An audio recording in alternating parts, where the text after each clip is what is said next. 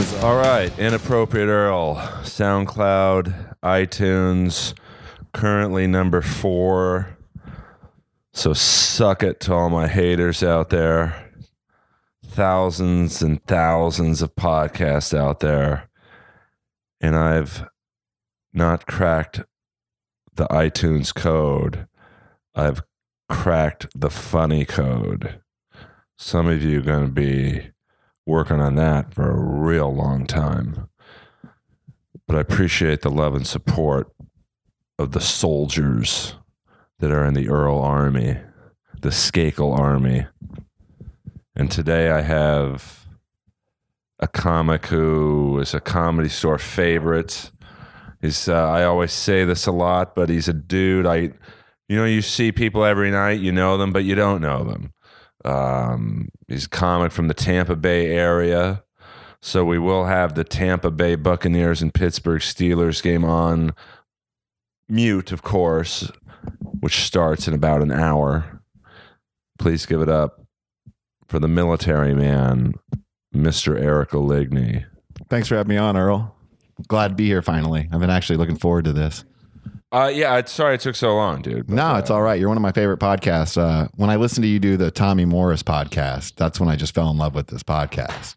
Well, I try and get interesting guests, and Tommy. I think I've told the story that I'd heard he reached out to Marc Maron, and I don't know what Marc Maron said to him, but I'm assuming it was either fuck off or no, or both. So I'm like, well, if Tommy wants to talk, get him on. And, it was a podcast that I will tell anyone that, I do comedy shows, and they're like, what's a good starter to listen to your podcast? And I always tell them that one. Well, that's where I started, and it kept me on it. It's like, that was so informational, and like being around Tommy and having to do all the stuff that, we had to do, the hoops we had to jump through. It was nice to hear, you asked the questions that we wanted to be asked. The ramblings of a maniac. Definitely. He thought he was Mitzi, I think. Yeah, I mean, I think that... it was kind of like the, what's that movie? Bates Motel. Right. It was that Psycho. Yeah, Psycho. There we go. He was the guy in charge. Thankfully now the guy in charge is...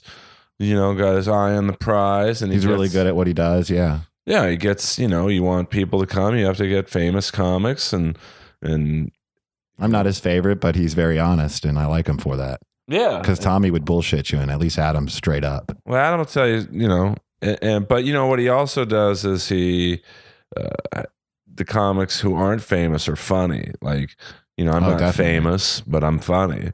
You've been crushing it lately, and then a late night too. Yeah, I mean, Candace Thompson's not, in the technical sense, famous, whatever that means, but she's amazing. Yeah, very funny. She's as funny, if not as funnier than Amy Schumer. Yeah. Jamar Neighbors is Sandro Yocolano. There's so many. I mean, there's everyone he's passed, you can't argue with. Yeah, Brian Simpson and Ron Taylor lately, they were both great passes. And he's passing all kinds, women, minorities, gay, straight, older, younger, whereas Tommy would just pass people who gave him weed or studio time. I figured Eliza's dog would have been passed if he stayed. I mean, as crazy as it sounds, I know Bob Wheeler, who I think was the Comedy Store accountant Tommy would give spots to. He gets a little typewriter next to his name on the wall. I mean, it's crazy, but that's, how wacky when you try and explain the dark ages of the Comedy Store to people. It's like, that's literally the accountant got passed just because he wanted to do stand-up. It's weird because the store was a tougher time then, but I'm glad I got to be at least at the very end of it and got to see like 3 years of that. Oh, yeah. I mean, people think Roast Battle is a tough show. You take that most, hardened Roast Battle comic, they'd shit their pants if they did Potluck and O'Neill and Danish brought them up. Or I was terrified when I'd have to go up with anybody on those hosts. Or, they were brutal then. Brody, who, back then was like pretty aggressive, and you know. I love when you had him on and you talked about that. How he told that kid. But I mean, people don't understand how dark and like dirty the store was back then. And you know, you take these, you know, roast battle comics who walk around the club and it's not a Tuesday night and they start roasting people. It's like, you know, you get the shit slapped out of you, you know, back in the dark ages. Like people would fight.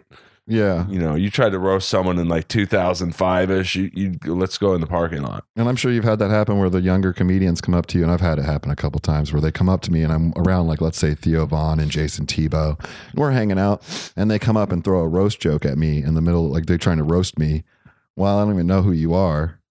And I'm like, where do you come from roasting somebody out of nowhere? And then on top of it, you're around all these other comedians.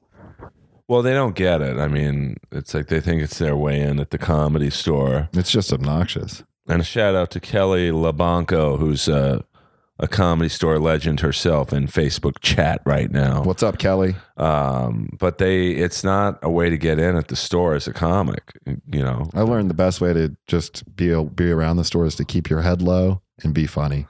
Yeah. That's it. You don't have to talk to anybody. I'm pretty much a loner there. I hang out with everybody, but I still kind of by myself a lot. Well, Adam's got to see, and when I say you, I don't mean you, but like he's to the comics listen, he's got to see on stage. You know? Yeah. I see so many comics, you know, who go in the back and smoke pot, which is fine or whatever, but it's like you think Adam's going to poke his head back there and go, oh, this guy's lighting up a bowl, I should pass him. You know, you got to like, there's one comic in particular, I've never seen him go up at the store, but he's there a lot. And he just kind of loiters and hangs out and walks around, and you know, it's like, you know, you're wasting your time. Yeah, I always ask Adam probably once every 2 months for my friends and family spot, so he can see my development, so he can see that I'm going out and I'm hitting the open mics before I go to the store, doing all the things I need to do before I go to the store. Yeah, I mean, you got to get better, you know. And I hang at the store a lot. But but that's not going to do anything. Like, no, definitely not. You know, in terms of, you know, everyone's goal is to get past at the store, get your name on the wall. And that's not the end all be all. You know, it's not like I'm super famous. I've been passed now for 4 years. And I mean, I'm certainly more well known, but, you know, I think people, you know, it's a lot like Roast Battle where, you know, I've had 3 people from season 3 call me and go, what do I do now? Like, and it's the same thing with, you know, on a much higher scale of getting past at the store. You get past and it's not like you're getting a 10-picture development deal the next day. Yeah, you got to keep working and grinding. Yeah, you got to go to other clubs too. And, you know, you just can't be a store. And that's why I went on that road trip, is to get out and go do comedy elsewhere and see the country, not just Los Angeles. Yeah, I mean, you got to do, and that's what I want to get into now is like I see so many comics, they don't really go anywhere but the store. They'll do like the open mics at the store and they'll just, you know, think that's the way to get past, but they don't really improve because they're pretty much performing in front of comics only. So there's no growth. But you recently did something I frankly never would have done, even back in my Hunger days, you know. You traveled from one end of this country to the next doing open mics in like each state. Yeah, it was fun. How did you map that out? Originally, I got my first feature gig because I got passed at the Laugh Factory. So I was really happy to get my first feature gig. And I thought to myself, well, Brody Stevens always told me, you're not a feature until you go feature. You're not an opener until you go open.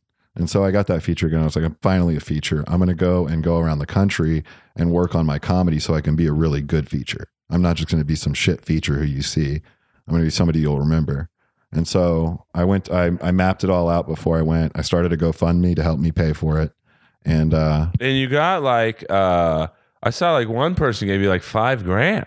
Yeah, a really good friend in comedy. I don't know. Well, I know who it is, but I'm not going to say who they are. But I thought that's pretty cool. And there was what I liked about how they did it, without mentioning their name, and quite frankly, it's not something I get along with that well because of a misunderstanding. But, I get that, yeah. I know what you're talking about.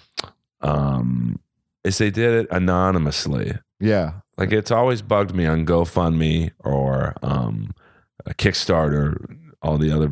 I think there's another one now where someone's sick or there's a dying kid, and they put their name. Earl Skakel donated. Just put it anonymous. Yeah, and I was shocked when I got it, and I was like, "Who the hell knows me that would give me $5,000?" I was like, well, it's a very limited number of people. Yeah, it's me, and that wasn't me. I mean, I love you, but I ain't giving you 5G. But you did something more than the money. You sent me a message on the end of the trip, like probably a month ago. I got a message on Facebook that said, "I really respect your grind." Oh yeah, dude. And then you put "suck it," and it just made me laugh, and it made me feel really good that you were thinking about me, and like you actually were. You weren't dogging me because I was out there trying to do something for myself. Oh no, dude. I respect anyone who does the grind, even people I don't like. It's like, I know a bunch of roast battle comics go to Fresno a lot and do like these shit bar gigs, but like I respect that. Yeah. I mean, I did it, my earlier years, because until you get TV credits, you're not going to get stage time in LA. Yeah, and I ended up getting a bunch of really good spots that I would have never gotten here in LA. I got to open for Bobby Lee. The great Bobby Lee. He's always helped. I mean, Bobby Lee gave me my first intro ever at the Comedy Store. He's very nice to do that. He didn't have to. Oh, yeah. He so let me open for him twice in San Antonio. And Hassan Ahmad was the feature. And he was really funny. Yeah, he's a good dude. Works his ass off. But he's always going to like San Diego and do spots. Yeah, he works hard. He's always at Marty's. A lot of people don't do Marty's. They're like, "Oh, I don't want to do Marty's." And you can go up for 10 to 20 minutes. Marty's sometimes lets you go 30 to 40. It's in front of nobody, but it's still stage time that's valuable. I mean, it all depends what level you're at. And I don't mean necessarily as a comic, but as you get older in this business, you'll stop doing things that 2 years ago you would have done. Like, 15 years ago, I would have gone to Marty's. This is great. I don't even like driving by it, let alone doing it. But I'm also 20 years in. So yeah, and you're not that nobody's beyond it, but you've approached where you're a paid regular at the Comedy Store. You're on major television shows. Keep going. You're getting good spots. So I get the spots I deserve. I mean, well, I like the way you work late night because I'll see this at the store and I don't like it. It's when a comic goes up late night and immediately shits on the crowd for not being a big crowd. It's like it's a late night show. Well, yeah, if you want to go on earlier, get more TV spots. Yeah, or just enjoy the crowd that you have, like you and Don do. You and Don are masters of it. But it's also like there's I think on the OR lineup there's I think 12 spots, from 10 to 2 every 15 minutes. What is that? So 16 spots, I guess. And those first 8 spots are for the big TV heavy hitter whopper comics, D'Elia and Theo and Hinchcliffe and Galern, Nikki Glazer, Byron Bowers, yeah. So there's really, if you're on like one TV show, you've done, let's say, like one Conan, or you're on I don't know, I'm Dying Up Here, like the Weather Channel. Yeah, but like you're gonna go on at 12:30. There's no room for you. You're not gonna bump D'Elia. No.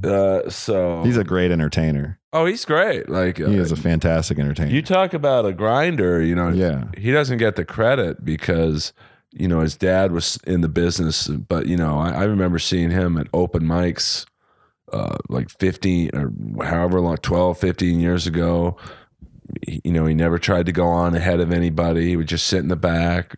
Hey, I'm Chris. Oh, Earl. He never said, I'm going to, you're here before me, so you'll go on before me. Like, so I've always liked him just for being real. Yeah, he's always been nothing but nice to me. I mean, people just hate on him because he's famous and successful. Well, I think they more hate on him because his father was where he is in the industry. He works hard.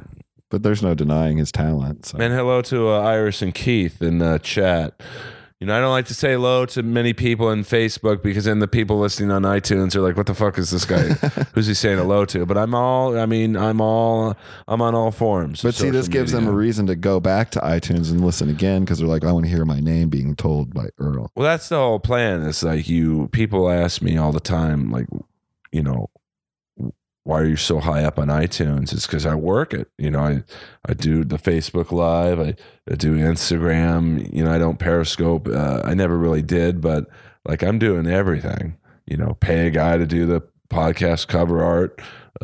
You know, there's no hacking into iTunes. No, it's really social media in general. All these things are just, it's really hard to gain a following. You have to be consistent. I gave an A-level comic advice the other night whose podcast is somewhat struggling, and they're like, well, you know, how are you so high up? Like they were insulted that I was doing well over them. And I'm like, it's consistency. Like it really every week. Is.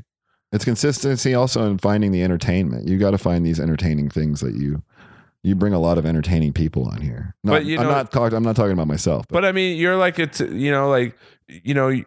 not the most known comic, but like you got a great story. You know, it's an entertaining interview. Would I love to have Jerry Seinfeld on? Sure. I mean, but you know, I'd rather have a friend on, like two people at a bar talking, and then, you know, I want to do like what Rogan does. Like Rogan had Hinchcliffe on when nobody knew who Tony was. Yeah. Duncan Trussell, Ari Shaffir, Bert Kreischer, Tom Segura, and Christina. Like nobody knew who these people were. And now everyone's going to know because All Things Comedy just got picked up by Comedy Central. So yeah, I mean, big time.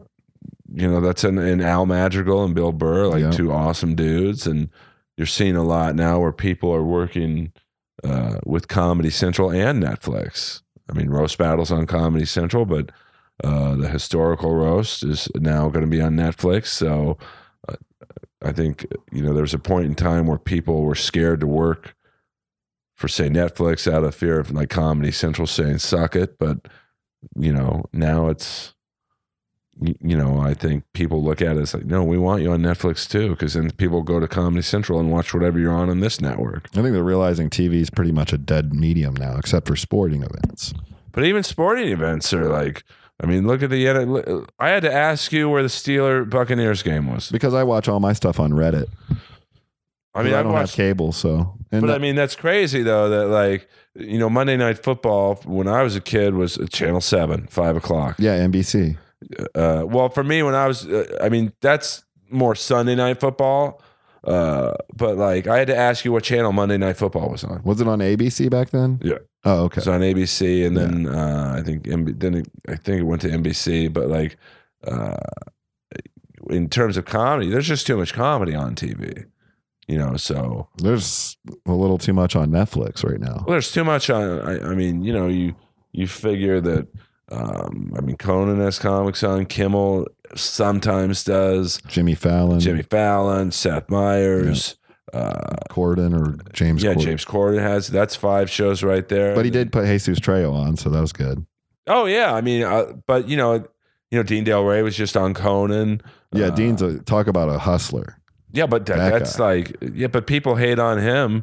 Because you know, like he's opening up for Bill Burr and September 28th at the Forum, but he worked his ass off. All he does is do stand up. He like literally goes everywhere in his bike. Yeah, I mean, but that's like, you know, well, how come he's getting that gig? And I know, you know, well, because he asked for it.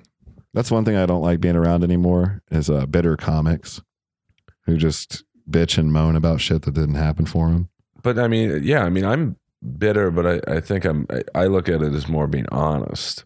I think you're jokingly bitter.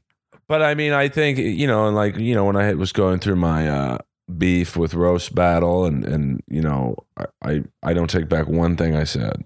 You shouldn't. Because everything I said was true. Yeah, it is. I mean, you know, but like I was there when it started, so I know how important you were to that show. Yeah, and so if you remember, Alex Phillips and I were like the either second or third battle ever. I mean, I'm not gonna lie to you, I don't, but like you know, it's a fine line of sticking up for yourself and burning bridges. I mean, I'm sure Comedy Central's not like my biggest fan at the moment, but You know, I don't think I burned a bridge. You know, it's not like I said the network sucks or you know, anyone associated with Roast Battle sucks. I was like, this is what happened to me. And it was like 7 or 8 things. Wasn't like it was just one thing. And it's just being honest. And you saw Anthony Jeselnik on his special. He said the same thing about Comedy Central. Like he lashed out on him on his special. Well, I mean, he's in a little bit more of a position to I could see that. Yeah. say things that I can't, but like I still don't. You know, I love him. I love his honesty and his I don't give a fuck. He's awesome. I mean, I'm sure he gives a fuck, but like, you know, I just like his the way he approaches comedy, and he doesn't take shit from anybody, and he's one of the best judges on Roast Battle for sure. Well, because he gets the show. Like I think sometimes they get these judges who don't really. Yeah, they understand think the show. it's like The Voice, where they have to say something nice about the person. Yeah, like Whoopi Goldberg was like, she was a little like, am I supposed to be mean to him? Am I supposed to be funny? Am I supposed to like just judge? And but she was great. She got, you know, into it. She settled into a groove. Dr. Ken's a great judge. Yeah, because he gets in. You know, he's a pro wrestling freak.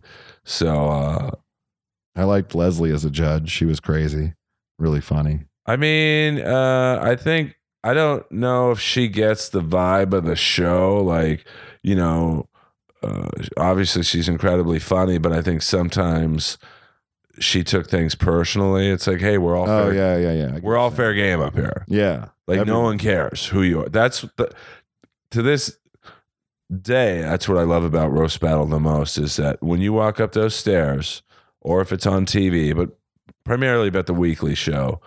We're all same. Yeah, you're like out in the African safari and you're just the little gazelles running. It's the only place where an open mic comic can sit there and look at Jeff Ross and, you know, Jeff will zing them and say something, you know, funny about them, and then they can go back at Jeff. And just shit on him if they want. Shit on him. And then there's been some really funny comebacks. Oh, yeah. I mean, but I think Leslie sometimes would like get a little, you'd have to ask her like offended or upset. You know, because people would go at her. But I think Dave Taylor went at her once about Ghostbusters. But it's like that's the show, and that's Dave Taylor. Yeah, I mean Dave Taylor, I wish was more a part of Roast Battle because he, to me, fits the vibe of the show. Where he's very funny. He's insanely honest. And the truth is his show with Tebow and Sandy Danto are the reason the Roast Battle even exists. Well, we must not forget Stephanie Simbari having a horrific open mic. And it wasn't bad because of Stephanie, but it was just, you know, Tuesday night. There was nothing going on. It's not like she was, you know, like you go to Roast Battle now and you watch the comedy before Roast Battle, the stand-up portion. It's all like great comics like Jack Knight and Jamar and Jeremiah and you know, Pat Barker. Yeah, I mean it's like a who's who of you know, Sertiano will do it every now and then.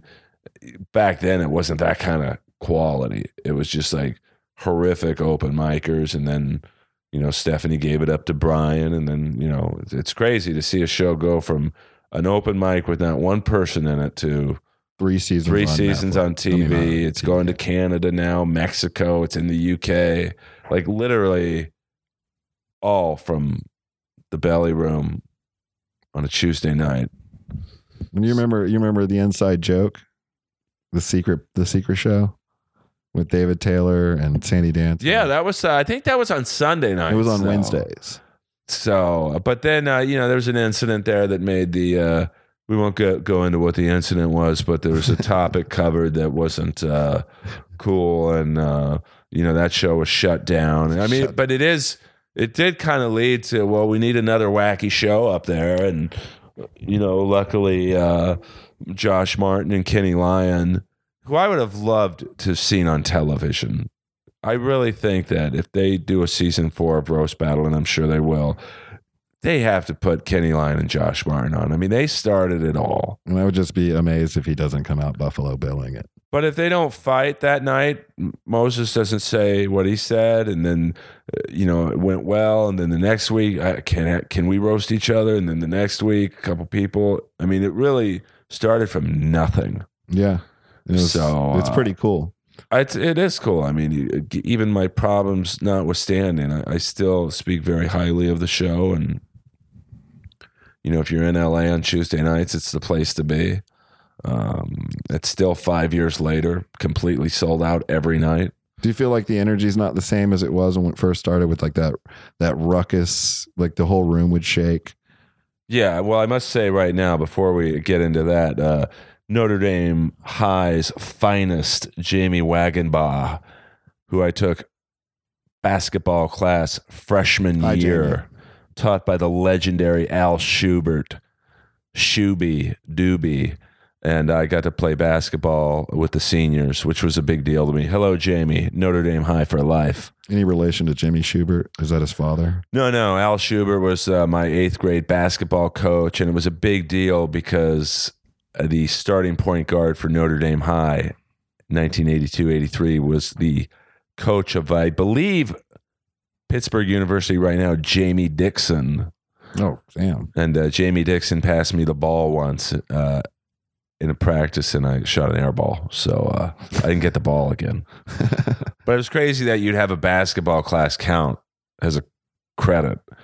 So good old Notre Dame High in my heart forever. Well, we had basketball in high school too. But I mean, like, I shouldn't have been in the basketball class. I mean, and then they got mad at me because I didn't play football. And then because I got cut from the basketball team because I didn't play football. Well, I lived growing up in Florida. Once you get to high school, I kind of realized that my dreams of playing pro sports were really limited.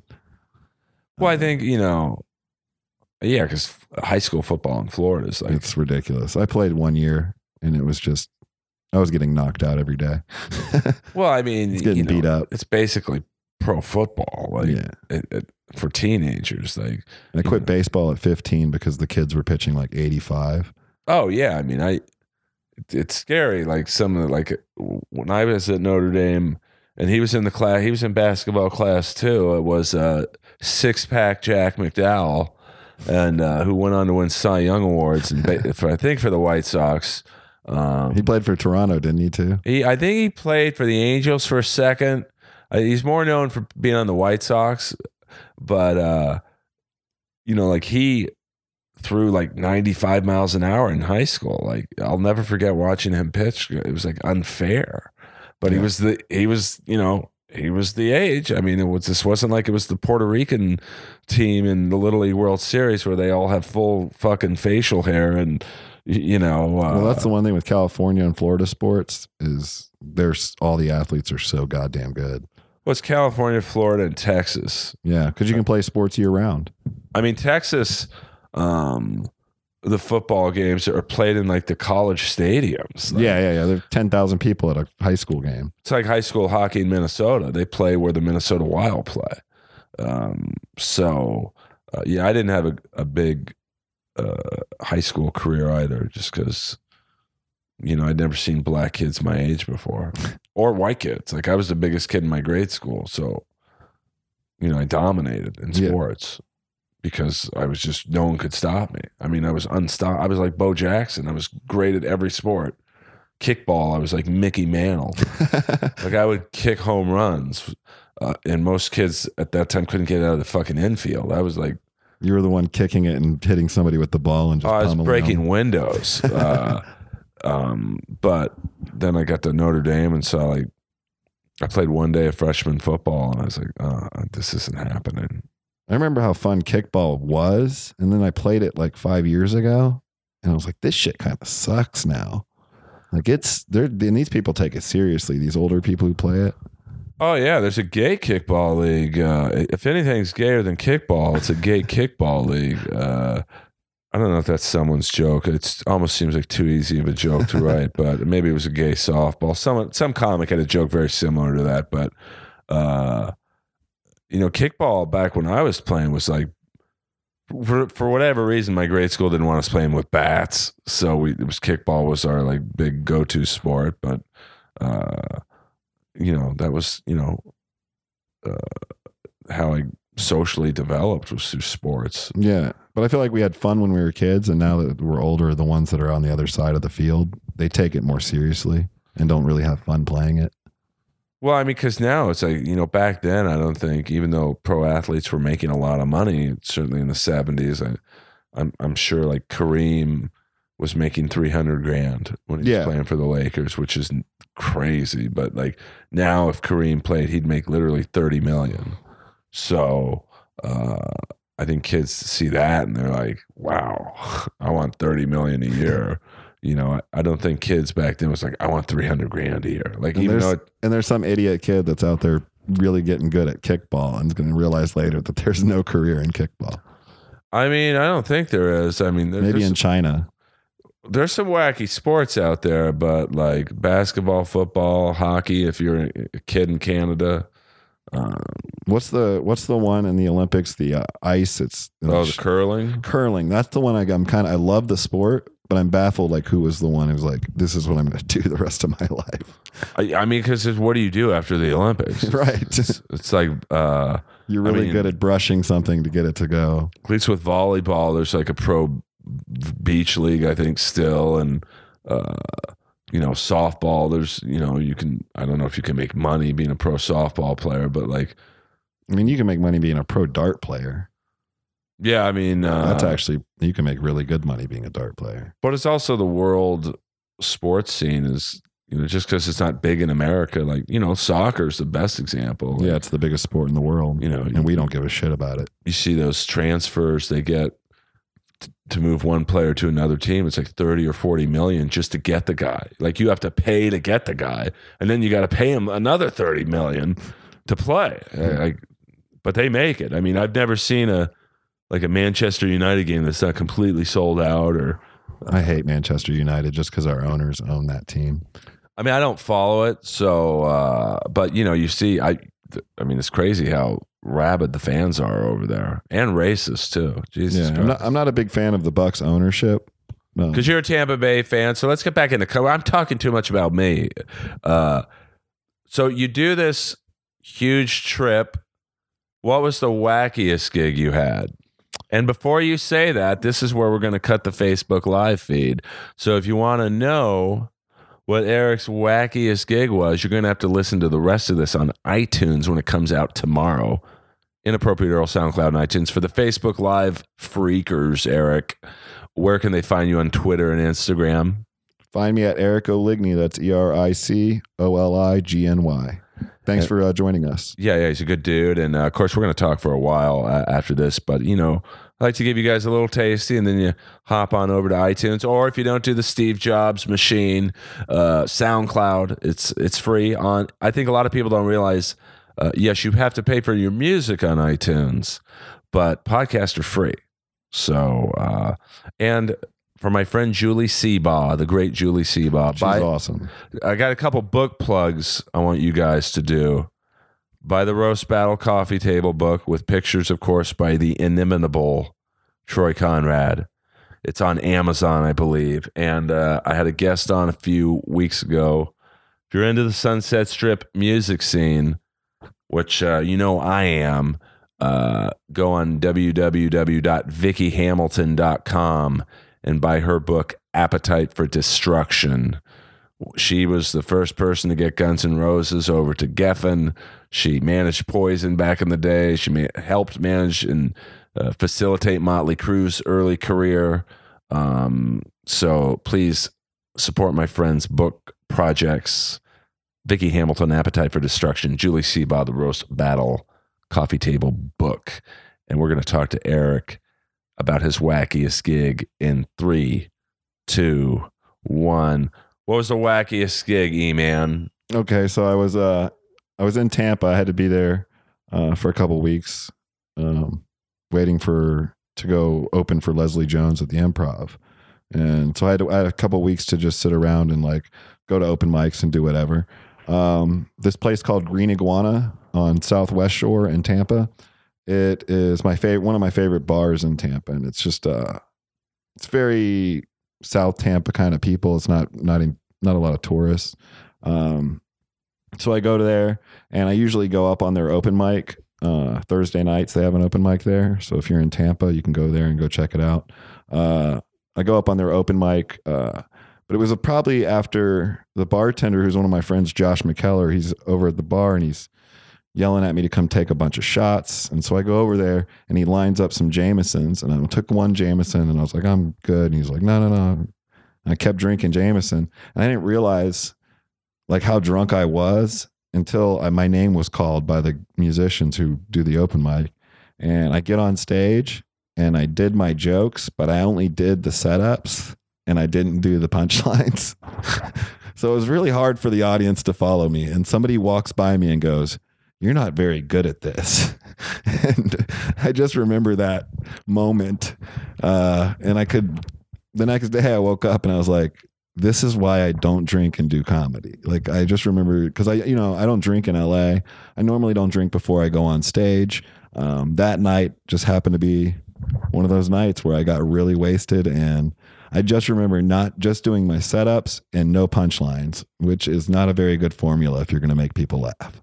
I mean, you got to be focused. You know? Yeah. It's like, it's no joke. Jimmy Carr told me that. He's like, nobody is funnier when they're drunk. Yeah, I mean, Jimmy, I think, is stone cold sober. He is. Has an eye, and but a lot of people smoke weed. I mean, I'm sure,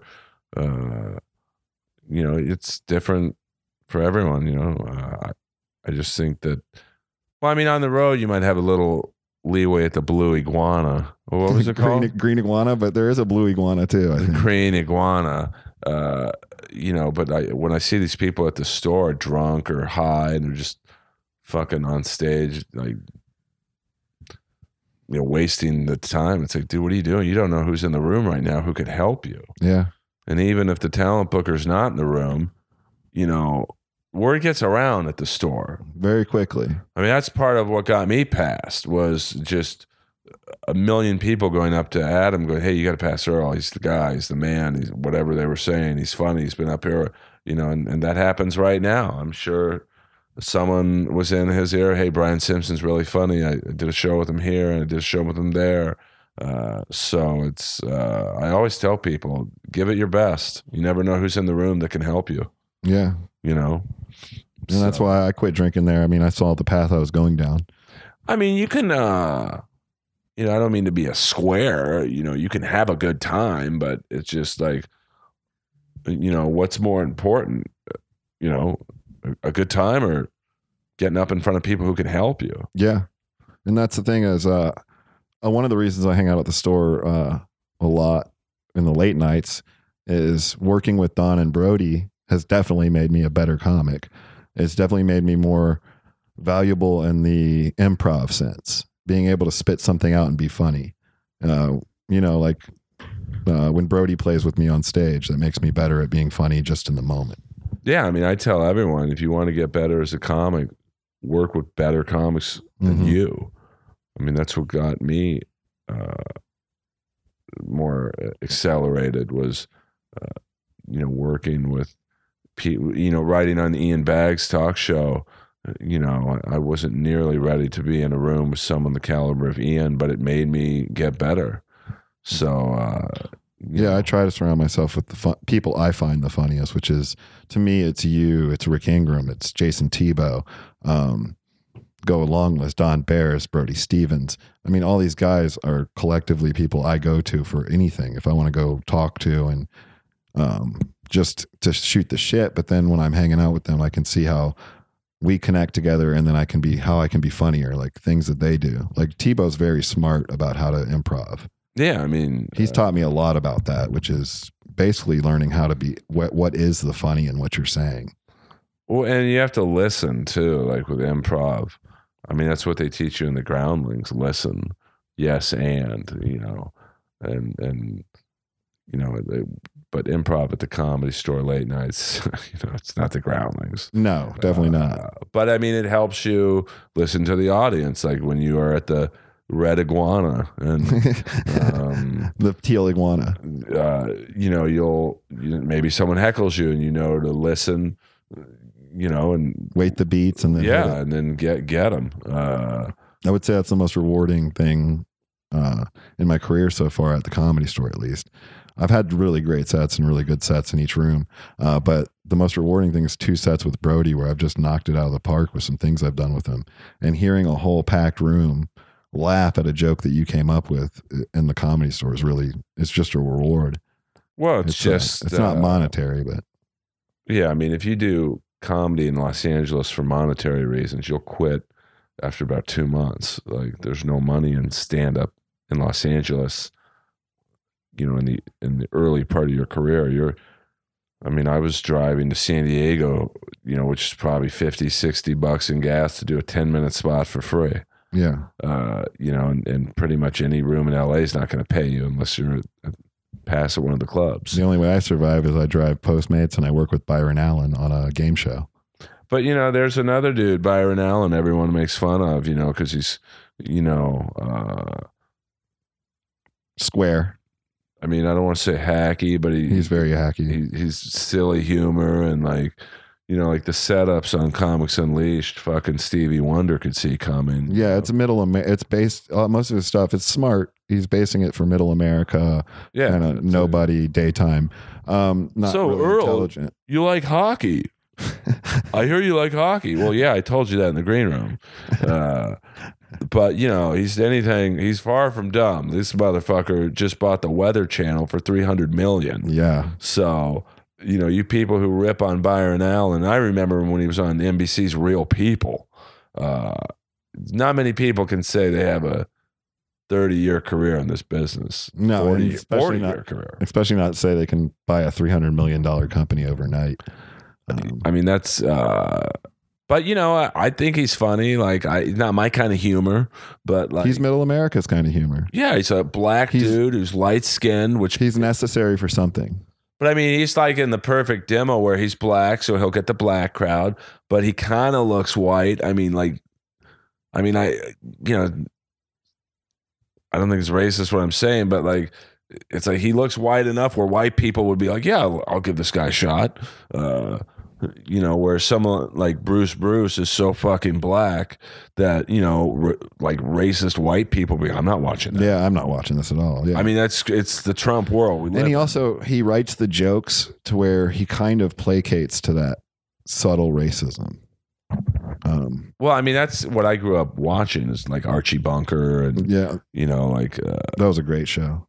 You know, that and like my favorite show of all time was The White Shadow, which was like an ensemble version of All in the Family, you know, where they just played on every racial stereotype and, you know, all the blacks on the team were like scheming and scamming and getting girls pregnant, and the Jewish guy nobody liked, and the Italian guy Salami was a big fucking dope. And this sounds like our Funny You Should Ask game setup. Like that's how it is, kind of like. But I mean, I really wish this show was more well known. You know, Gwyneth Paltrow's dad created it. You should request they put it on Netflix. Maybe. Well, it's already on Hulu. I've recently started watching it on Hulu. And it was only around for 3 seasons. But back then, every season was 22 episodes. This is 80s? I think it went from 78 to 81. Okay. 3 seasons. And but it was also on at a time where there was 3 networks. CBS, NBC, ABC. There was no Fox. There was no CNN. There's no FX, FXX. So it was really a groundbreaking show given the subject matter that they delved into, which was, you know, abortion, pregnancy. Did a great episode where a high school player from another school is gay, and he went to Carver High thinking nobody would know him.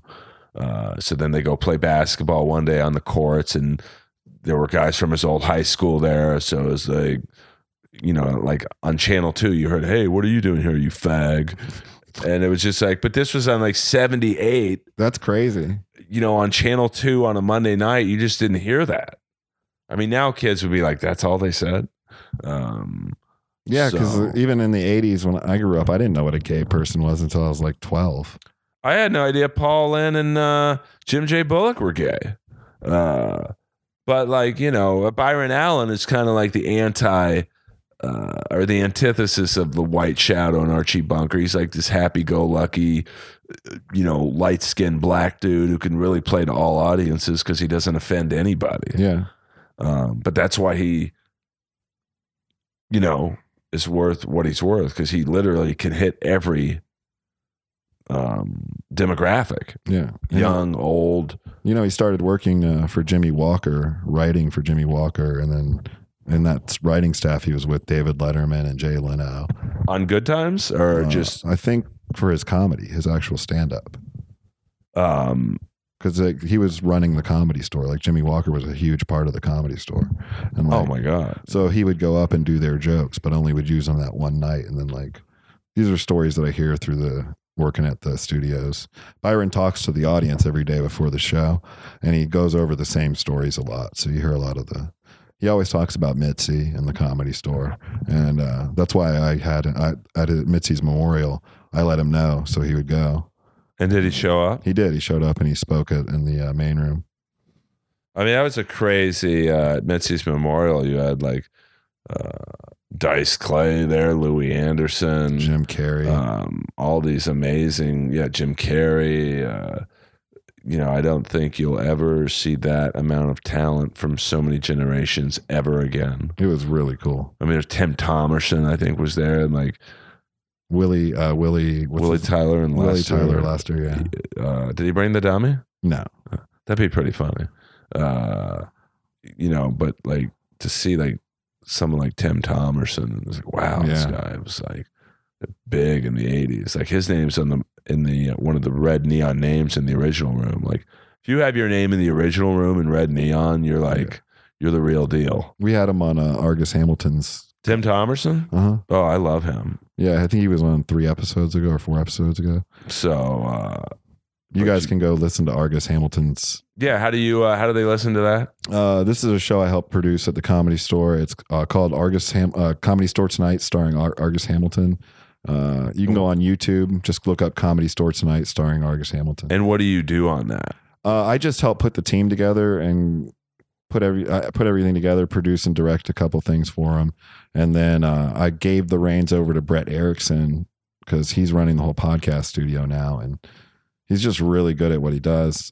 So I just kind of loosely hang out and work on some of the writing stuff with him, and I'm just kind of along for the trip now. I put the team together and just watching them work. And do you want to be a stand-up, or do you want to be behind the scenes? I want to be a stand-up. I want to be in the front. But I do like being part of the production. It's a lot of fun to produce things, and I have ideas for things I want to produce later, but I'm surprised you don't have a podcast. Everyone else does. Holy fuck. I'm thinking about starting something about horror films. Why not? Join the party. I might as well. Are you what is your thing with horror films? I just think they're fun to you can have somebody watch them and then both of y'all can shit on it. And you can just, even if you like it, you can still shit on it. And it's really easy because horror films are they're funny. They have a lot of funny moments in them that you're just you could do something different, or The Meg. I watched The Meg recently and I saw that movie and it was just garbage. And I felt like if they would have replaced the shark, Jason Statham with the shark, the movie would have been good. I mean, I like a movie like that called My Bloody Valentine. Oh, I saw that. It's really good. But the original one, not the I see. I saw the remake. I mean, it's unbelievable. I like shitty horror films. Well, My Bloody Valentine, the original one, was good because it was 1980, I think. It's still the scariest movie I've ever seen in a theater. I remember going with my 2 brothers and 2 sisters and holding my sister's hand because it was oh my God. I mean, it was a Nightmare on Elm Street, but darker. That was my movie that scared me the most. Yeah, I mean, what scared me about the Nightmare on Elm Street was the commercials for the first one. Because I'd always be home Saturday night watching, I think, Howard Stern on WOR, which is the New York cable station, and they would play the Nightmare on Elm Street, the commercials. What the fuck is this? So it's and I think he's doing an episode of the Goldbergs coming up. The real Howard Stern is? Robert Englund. Oh, okay. The OG Freddy Krueger. So that should be fun. I like him. He's actually good in the little cameos he does. Yeah, he really. Although I thought I liked the Nightmare on Elm Street movies better when they weren't as humorous. The first 2 were kind of scary. Yeah, but then he became the Spuds McKenzie. It was just like too much shtick, and it was still funny. But like this, well, I think it kind of almost even started with the second one where there were like a lot of gay overtones, like. But it was the time frame. You know? I gotta watch it again. There was just like looking back now, it's like I was watching that. It's not a horror movie, but Schwarzenegger's Commando. Yeah, which came out in '83, and the bad guy in that, Vernon Wells, who's from Mad Max, he's an Australian actor. He it was like having Freddie Mercury fight Schwarzenegger, like kill him with AIDS. That'd be an ultimate superpower. The AIDS gun. You've got AIDS. The AIDS gun is just his penis with a cut on it. I mean, but yeah, it was like only in the early 80s could you get away with the villain being like a Freddie Mercury, like a muscular Freddie Mercury. That's just like the David Bowie movie. He's gay as hell in that. Well, it's kind of pedophile-ish in that movie. Labyrinth. Well, Freddie Mercury or Freddy Krueger was kind of like, you know, you had the thing with all the children. And, oh, yeah. I didn't even think about that. And I know, like, in the remake with Jackie Earle Haley, who, for you Bad News Bears freaks, he was Kelly Leak. They played up the child stuff a little too much for my taste. But, you know, I think Jackie Earle Haley was nominated for, like, an Oscar. So he had he's a great actor, but it's like, this is like not the Nightmare on Elm Street I grew up with. But hey, what do I know? Like Bill Paxton said in Aliens, what do I know? I just work here. I don't think I've ever identified with someone, a movie character like I do Bill Paxton in Aliens. Just always thinking they're out to get you. Just doom is around every corner. You know, you don't get along with your comedy mates, and in his case, shipmates. That and the Indian from Predator. The Indian always knew there was someone watching them out there. He always knew they were going to get killed. And at the end of the movie, he just said, fuck it, I'm done running. Just took the knife, cut himself. Predator ate him. By the way, the new Predator was horrible. I walked out. I heard you say that. Yeah, I was horrible. Did you like the new Alien Covenant? I did. I thought it was pretty awesome. I mean, I don't like these remakes and. Well, it was Ridley Scott though. Yeah, but you know, Predator was Shane Black. The remake was Shane Black. Oh.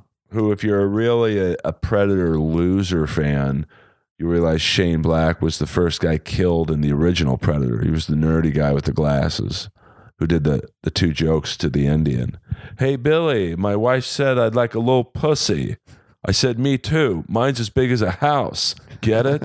It was the Echo. Then he had another joke. What was the other joke? Hey, my wife has a really big pussy. My wife has a really big pussy. I said, why'd you say it twice? I didn't. It was the Echo. So, I mean, he's a headliner. No, I don't know. By the way, it's, you know, these comics in LA are out of control. Headlining. You're going on last.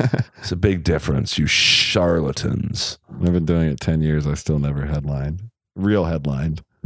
Yeah, but I don't think people realize headlining is not just standing on stage for an hour. It's standing on stage for an hour and being funny. Yeah, people paid to see you as a headliner. Yeah, I mean, you know, most people in LA who call themselves headliners couldn't headline the head of a line. Yeah. But, you know, I got to stop worrying about other people and concentrate on myself. You're killing it right now. Every set I've seen you do in the last 3 weeks has just been really great. I mean, I'm doing all right. You know, I can always get better, though. That's my approach with comedy. You can always get better. I feel like the offstage Earl is starting to be on stage more. Well, I myself am, you know, I'm in a bit of a crossroads where, you know, like my normal stand-up is just very dry and, you know, laborious delivery because that's just how I talk. But lately, I've experimented late night at the Comedy Store with an angry, almost pro wrestler type of cadence, and it's killing. It is. It's awesome. Because I just talk about my frustrations with the business, and and the crowd loves it. But I don't know if that translates to like doing an hour on stage. I don't, because Benji did the same thing a couple years ago where he had this angry character. I remember it. It was funny at times. It killed. And then he went back to his normal stand-up, which is great too. But it's just, you have to, find your groove. And, right now I'm almost in a state of confusion. I'm with you on the confusion part. I'm confused a lot right now on my stand-up. But like, Adam Sandler told me it took him 9 years to figure out, okay, this is how I want to do my stand-up. So you're right at that mark, but at Bones and Buddies, I felt like my set. Now, what's Bones and Buddies for people who like? So Bones and Buddies is a show I run in Hermosa Beach with the great Hermosa Beach Mary, or as you guys will know her, Mary Stevens. She's an awesome person that is one of the people that's a fan of the Comedy Store. About 3 years ago, we started a show in her backyard in Hermosa Beach, and it's become pretty popular. And so Saturday night we had a show, and Earl was there. Very funny show. A rat came out and greeted Earl while he was on stage in a Snuggie. Not Stephen Pierce. Well, it was very cold. It was cold. But, I this is one of the shows that I tell people, like, don't just go up at the Comedy Store, do a backyard show in Hermosa Beach, and it was packed. Yeah, it was great. I mean, that was a really good show last night. But I had a feeling I'm going through this right now where my confidence can be really good one night and then my confidence can be lower the next. And I went up on stage and had good confidence going in, but then I did my set in the middle and I felt like my confidence was lacking and therefore my jokes weren't as good. And I see that a lot right now where I'm still teetering on how confident I can be. But that's everyone. Yeah. That's one of the great things about the Comedy Stores. I've seen every big comic in the world in the OR trying stuff out, doesn't work. I won't mention names because I don't want to get blacklisted. And I don't mean the James Spader show, but like I've even seen recently as early as last week, I saw let's just say a big one in there kind of trying out new material. Some was good, some he was just kind of fucking around. But so if it's happening to the biggest of the big, it's going to happen to you and me for sure. Yeah, yeah. I mean, it's that good feeling of that the material works. You made the mistake. You can fix it. Well, some nights it's the crowd. I very rarely will blame the crowd, but especially at the Comedy Store, when it's late night and, they've already been there for 2 hours and they've seen every big comic from Rogan to Joey Diaz to, Eliza to Nikki to, Jason Galern and Theo. They're beat up. Brian Holtzman. Like, by the time I get up there, they're dead. And, yeah. So it's they're not gonna necessarily. They give me like 2 minutes. Go, okay, make us laugh, Monkey Man. And if you don't, we're leaving. But it's great training. It's made me, in the 4 years that I've been past at the store, it's made me 100 times better the comic because I've watched your development through you. When you got past, I saw you really step up your game. But you're always following someone funny. I don't think people get that at the Comedy Store or the Improv or, Laugh Factory. Well, I don't know about the Laugh Factory, but, like the Comedy Store lineups, there's not one weak comic. Yeah. There's like even the comic who's going on before Don Barris is going to be someone incredibly funny. The only time you'll get weak comics is during fallouts. Well, I don't know who's you're referring to specifically, but I don't know either. I'm just saying that you'll get somebody who's not that strong in a but they're an old school paid regular. Right. And, that's one of the great things about the Comedy Store. It's like getting your name on the Stanley Cup. Once you're passed, you're in there. Of course, it depends on who the booker is, and as to if you will get spots. But for those of you wondering what a fallout is, it's on Tuesday and Wednesdays. If there's time at the end of the lineup, which there usually isn't because everyone runs the light, if you're a paid regular, you can go on. So it's like one of the perks of, you can go up at the number one club in the country at least 1 or 2 times a week if there's room, which is pretty cool. I thought about when that Mitzi's memorial, I thought, this must suck for Adam. Like, he's probably getting hit up by every old pay regular. Oh, my God. I went to... that must have killed him. It sucks for... well, they just don't get it. Like, I saw one old-timer, he's probably 65, and, he literally hasn't done comedy in, like, almost 2 decades.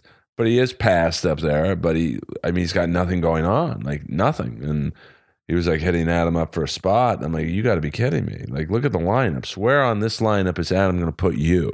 Yeah. And it's had nothing to do with his age. There's a lot of older comics who are funnier than anyone who's in their 20s. And they got stuff going on. Because they've stayed in it. They're consistent. Yeah, but this guy was like hitting Adam up for a spot. It's like, are you out of your fucking mind? You literally haven't done stand-up since Evening at the Improv. Yeah. Argus is one of those ones who's older, and you just watch him. He's methodical. He goes out there. You never see him bomb. Well, I don't know about never, but we all bomb. Well, yeah, you know what I mean, though. He's very consistent in the main room. Everyone bombs.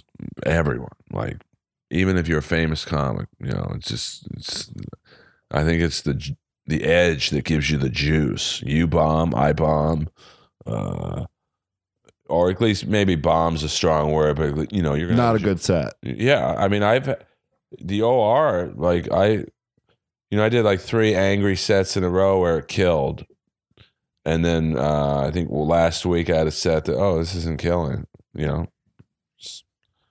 If you do it long enough, you're gonna bomb. We had Don the other night. First time. I've known Don for 8 years now, and seen him almost every night of those 8 years. Close out the show, and I've never heard him come up to me and say, "I didn't like my set." I've never heard him say that. And he has it the toughest out of anyone. Yeah, but out of those 8 years, I've never heard him come up to me and say that. And he just said that, and he's like, "I didn't like my set tonight. I didn't connect. Well, it's hard to connect it, like fucking, literally he's going on at 2 a.m, and at that point they've heard everything. So it's very difficult to keep their attention, and you got to figure if anyone's in a comedy club at fucking 2 a.m, they're either drunk, coked up, or both. So they're not going to be the greatest crowd. Plus Chappelle and Rock were in the room, so they're all looking at them probably.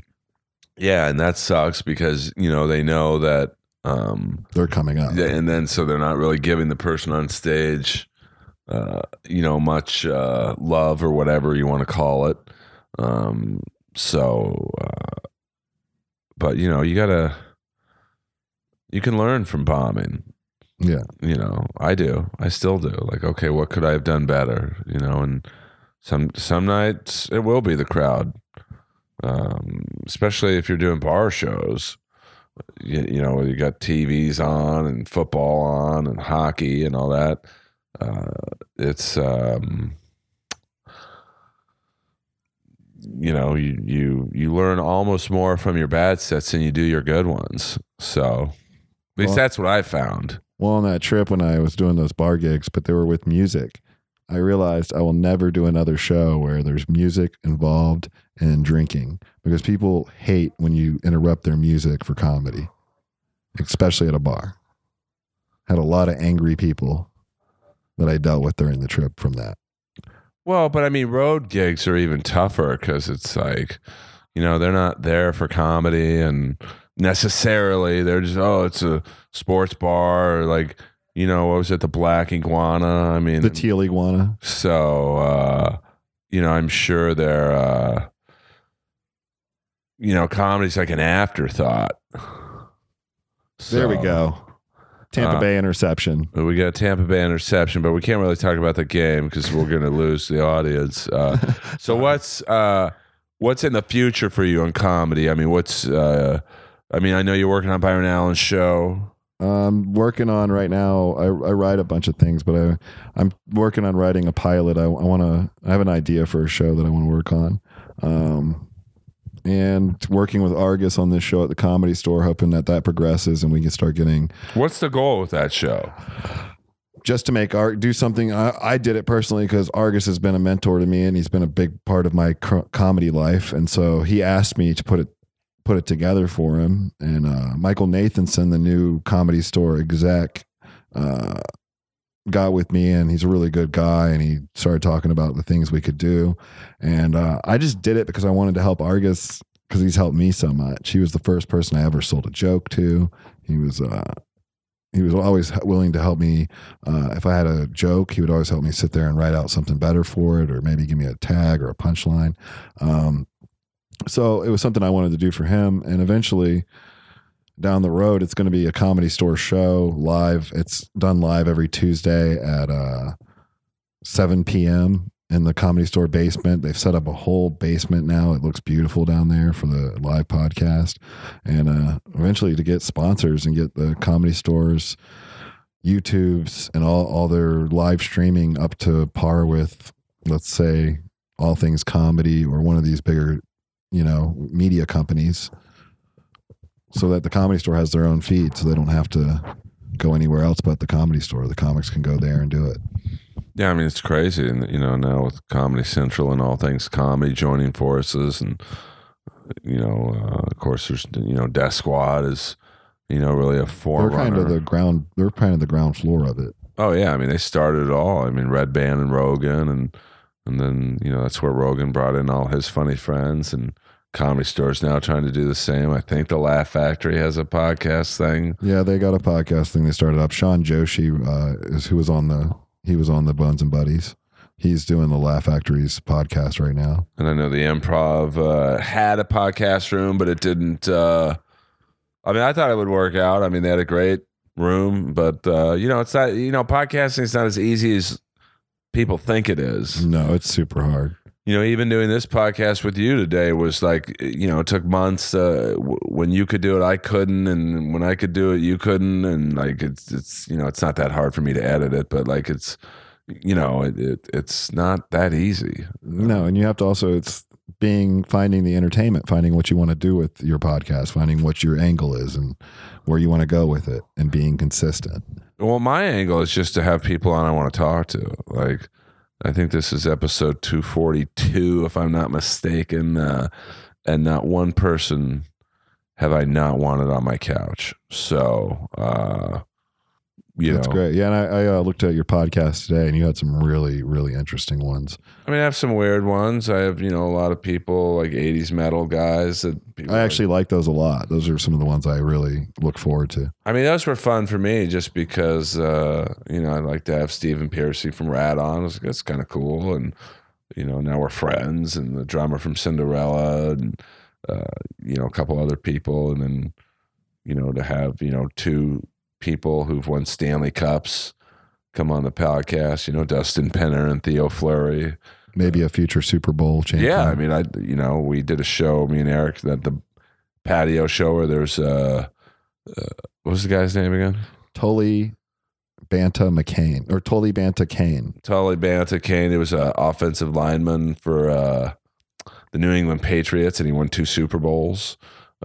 So I would have him on just to talk about life in the NFL. And I mean, I'm not going to get at this point super famous people, but people with interesting stories in their lives. Yeah, and I'm proof positive. Out of all the podcasts in the top 20, I probably get the least known guest, but it still hangs in there with the bigger podcast because it's interesting. So. Do you have any fun shows coming up in the stand-up world people can check out?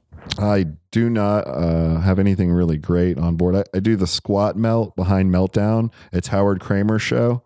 If you want to go check that out, every Wednesday night at 8 p.m. behind Meltdown Comics. You can go check that out. It's a free show. You bring your own beer if you want to drink. Bring whatever you want, lawn chairs. It's actually a really great show, and Brody Stevens hooked me up with that gig, and I've been doing it a bunch now. And it's no microphone, no stage. It's in the back alley. It's a pretty hard show, but it's fun.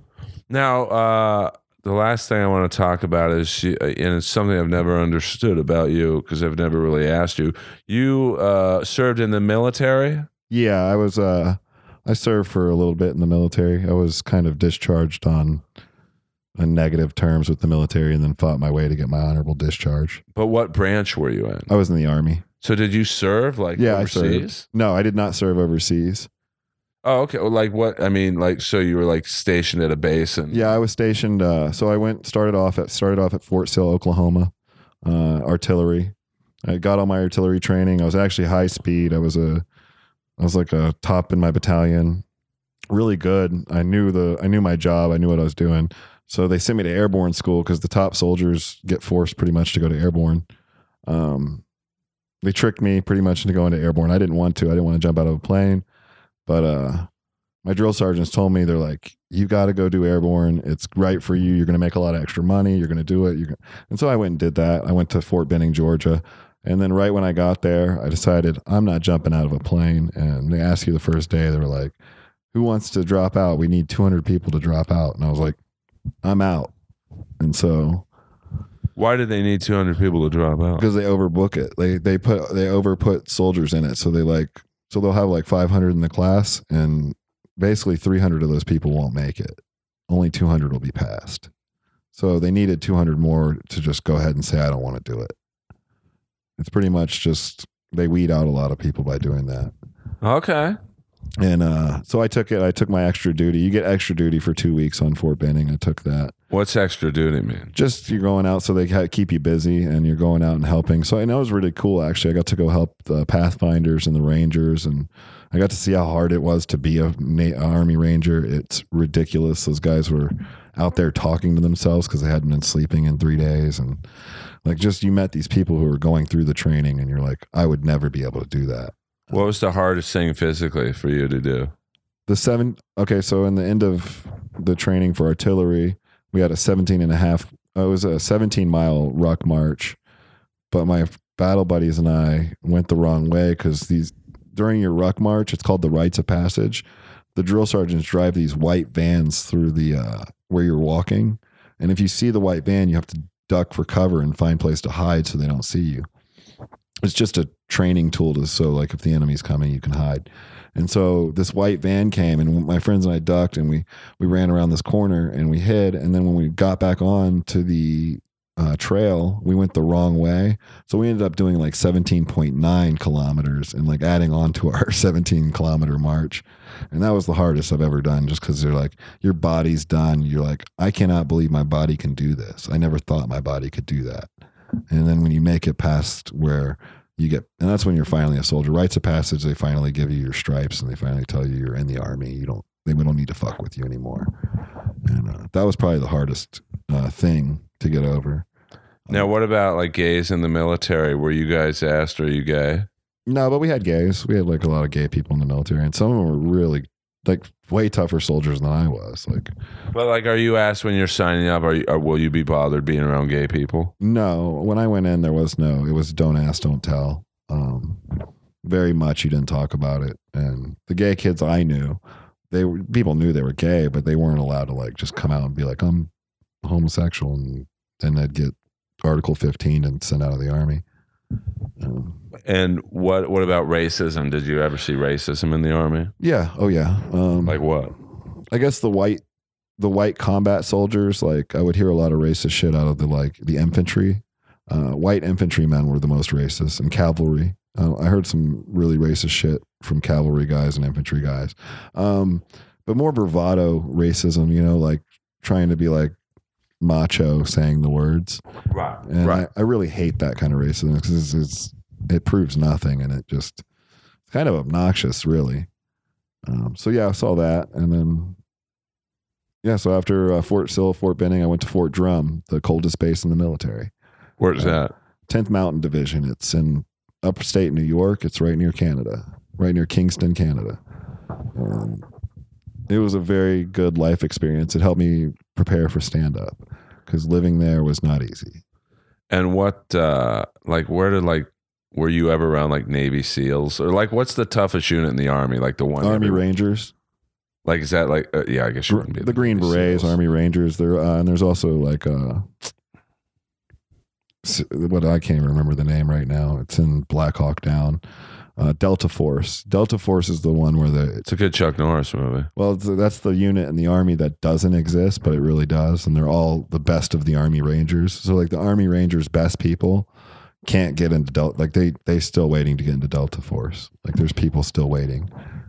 Like if you are really good, like say at your level, like if you were like some maniac physical specimen, do they take you aside and go, do you want to be a Delta Force or do you want to at least try to be a Delta Force? I was actually I was a freak in running, and I got 300 on my PTs. So when you're getting 300 on your PTs, they get like a test. So 100 in push-ups, 100 in sit-ups, and 100 in 2-mile run. And each one you can get extra points. Like so, it's 77 push-ups, 75 sit-ups, or 78, something like that, and then a 12-minute 2-mile run. I would do the exactly push-ups, exactly sit-ups, and then I'd run a 11-minute, 30-second 2-mile, which would just push my score up really high. And then that eventually got my captain to ask why I quit airborne school. And I told him because I didn't want to jump out of a plane. He's like, would you want to be a Ranger? And I was just like, not really, because then I'll have to jump out of a plane. And he's like, you can be Ranger tabbed without jumping out of a plane. So he tried to recruit me to Ranger tab me, and I just said no because I saw their training and I knew I couldn't do it. Well, I've not. Well, there's a white guy making a big touchdown for the Steelers. Once again, I know I'm going to lose the iTunes crowd because we're talking about, a football game that, But Vance McDonald just scored a 75-yard TD reception. It's crazy. The Steeler fan base travels, I think, better than any fan base out there. Philadelphia too. Oh, Philadelphia's good, but like Eagles. I went to a game in San Diego, and I felt like I was at a Steeler home game. I mean, it was crazy. Damn, I've never seen a white guy run this good. Vance McDonald. I have most respect for Steelers fans out of any fans in the NFL because I went to the Super Bowl in Tampa, Arizona versus Pittsburgh.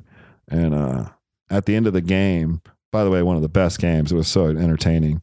At the end of the game, all these kids were crying. All these Arizona kids were crying in the stadium. And all the Steeler fans, instead of celebrating, were running up and giving these little kids hugs. And you saw it all over the stadium. And I was just like, that's a good fan base. I tell you what's not good is the Steelers kicker who just missed a fucking Chris Boswell, and I have him on my fantasy team. Boswell's having a rough one. But well, Eric, I guess this is about time where we bid adieu. Do you have anything you want to plug? Websites? Yeah, I mean, shows, your Byron Allen show. I mean, where can people who want to know more about you that they didn't find out? I wish I had more going on in my life. I just got back to LA recently, so I'm trying to get back into the swing of booking shows again and doing what I'm doing. But you can find me, Eric Oligny, EricOligny on everything. And I guess you can watch Byron Allen's show if you feel like maybe you need a nap. Funny you should ask. You can go and watch that and pass out. I don't know if we really need that out there. But hey, I lived in a building with Byron Allen's mom. She's awesome. She's a sweet lady. Century Park East and Olympic. And I would always see him in the lobby, and he would always come up to me because I said, I'm a fan. You're some real people. Skip Stevenson. He loved it. And he would complain to me about the ratings for his show. And it's like, dude, you're interviewing like Toady from Facts of Life at 3 a.m. on Sunday. Like, it's not like you're getting a primetime slot there, Holmes. Be happy with what you get.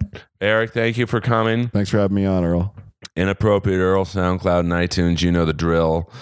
Follow Eric. He's a good dude. Follow his comedy exploits on Twitter and Instagram. Leave a review for this if you can on iTunes. It literally takes 30 seconds. It's not that hard. And if you don't like it, leave a bad review. I can't take them down. So, I think, for the most part, the reviews are favorable. But, if you got a problem with the show, put in a review and hit iTunes. I'm a man of the people. I take care of my fans. Coming up soon, we got Ace Van Johnson, the guitar player from Faster Pussycat, possibly Kevin Hooks, who played Maurice Thorpe from The White Shadow. He's a hard guy because he works so much, but I'm working on him. And we got a few other surprises. In October 16th at the Palladium Slash, featuring Miles Kennedy and the Conspirators, are playing, and they have told me, the Conspirators have told me with Mr. Kennedy that they will do the podcast, so that's something to look forward to. And my comedy exploits are well known at the Comedy Store a couple times a week, and I